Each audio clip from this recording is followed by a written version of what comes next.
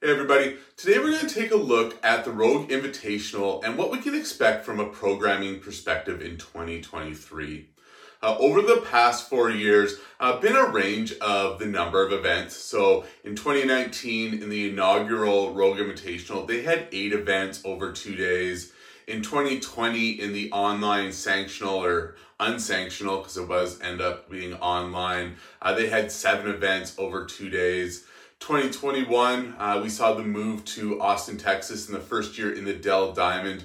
Over 3 days of competition, they had 7 events. And in 2022, they had 10 events over 3 days. So I think as they expand into Dell Diamond and have a better understanding of what they can do, we'll probably see 8 to 10 events this year at the 2023 Rogue Invitational. From an event programming standpoint, we talk about it being heavy and the emphasis on the strength standpoint. And every year there's been at least one single focus strength event at the Rogue Invitational. So at the inaugural event, they had a clean ladder in the final event. In 2020, they actually had 2 strength events of differing formats, which might be interesting to bring back into 2023. So they had a every minute on the minute lifting event where you just added 10 pounds to your clean and you went as far as you could. And they also had a death by event where you had to do a number of snatches each minute, and then the following minute you did more until you failed to complete them in the time allotment. So different structure, but allowed them to focus on the strength aspect online. In 2021, we had the Bella Complex under the lights on the Friday night. And in 2022, we saw the Texas log lift. So again, different type of strength events over the course of the 4 years, but having that single event focused on strength events. From a programming perspective, Rogue does seem to have a large emphasis on couplets. So in the inaugural year, 5 out of the 8 events were of the couplet format. In 2020 and 2021, we both saw 2 out of 7 events being couplets. And in 2022, 4 out of 10 events were in a couplet format. So we got our strength events, but a lot of them fall into the couplet event. And each year there only has been a single chipper event at the Rogue Invitational. From a movement perspective, there are 7 movements that have appeared in all 4 Rogue Invitationals so far. So an echo bike or assault bike has shown up every year, as long as cleans, deadlifts, and snatches from a barbell standpoint. Every Rogue Invitational has had an odd object carry of some sorts, at least one. Some have had multiple. All of them have had a ski erg, and all of them have had handstand push-ups in some form. 2 years there was a parallel handstand push-up with a deficit, while another 2 years just had standard handstand push-ups. At 3 years of competition at Rogue, we've seen burpee pull-ups 3 times, which is interesting since it's not a common movement in itself. GHD push-ups have shown up 3 times. Once of those was weighted.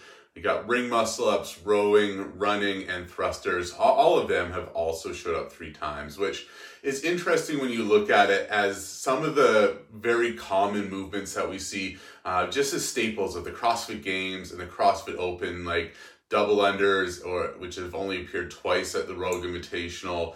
Toes to bar has only appeared once, as well as bar muscle-ups. That's all another movement that's only been seen once at the Rogue Invitational, and that was in 2022 with the log. So again, seeing these types of movements not being common at the Rogue kind of highlights some of the strength or different adaptability you need to excel at the Rogue Invitational.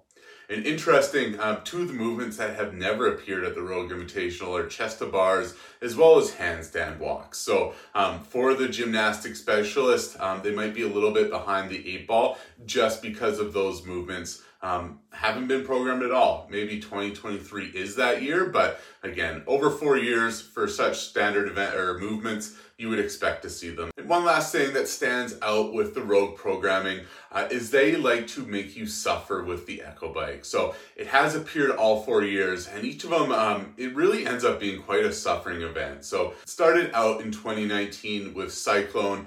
Athletes needed to complete 40 cals on the bike, do a 200-meter carry with a sandbag, and then another 40 cals on the bike. In 2020, there was a 240 heavy double under buy-in, and then 2 rounds of 60 toes to bar, 30 cals for the men, 24 cals for the women on the bike. So again, you got your heart rate jacked with the double unders, and then doing a whole bunch of toes to bar and echo bike in there as well. In 2021, we saw the Echo Thruster bike, which had 20 thrusters, 30 cals, and then another 20 thrusters to wrap it up. And then in 2022, we saw DT with a spin, where after every round of DT, athletes needed to do 15 cals on the Echo bike there. So Echo bike, chances are it'll be there, and chances are it's something that will really make the athletes suffer to get through. So Rogue's coming in a couple weeks. Should be really interesting to see what's there. Thanks for watching. Hit like, hit subscribe. Have a great day.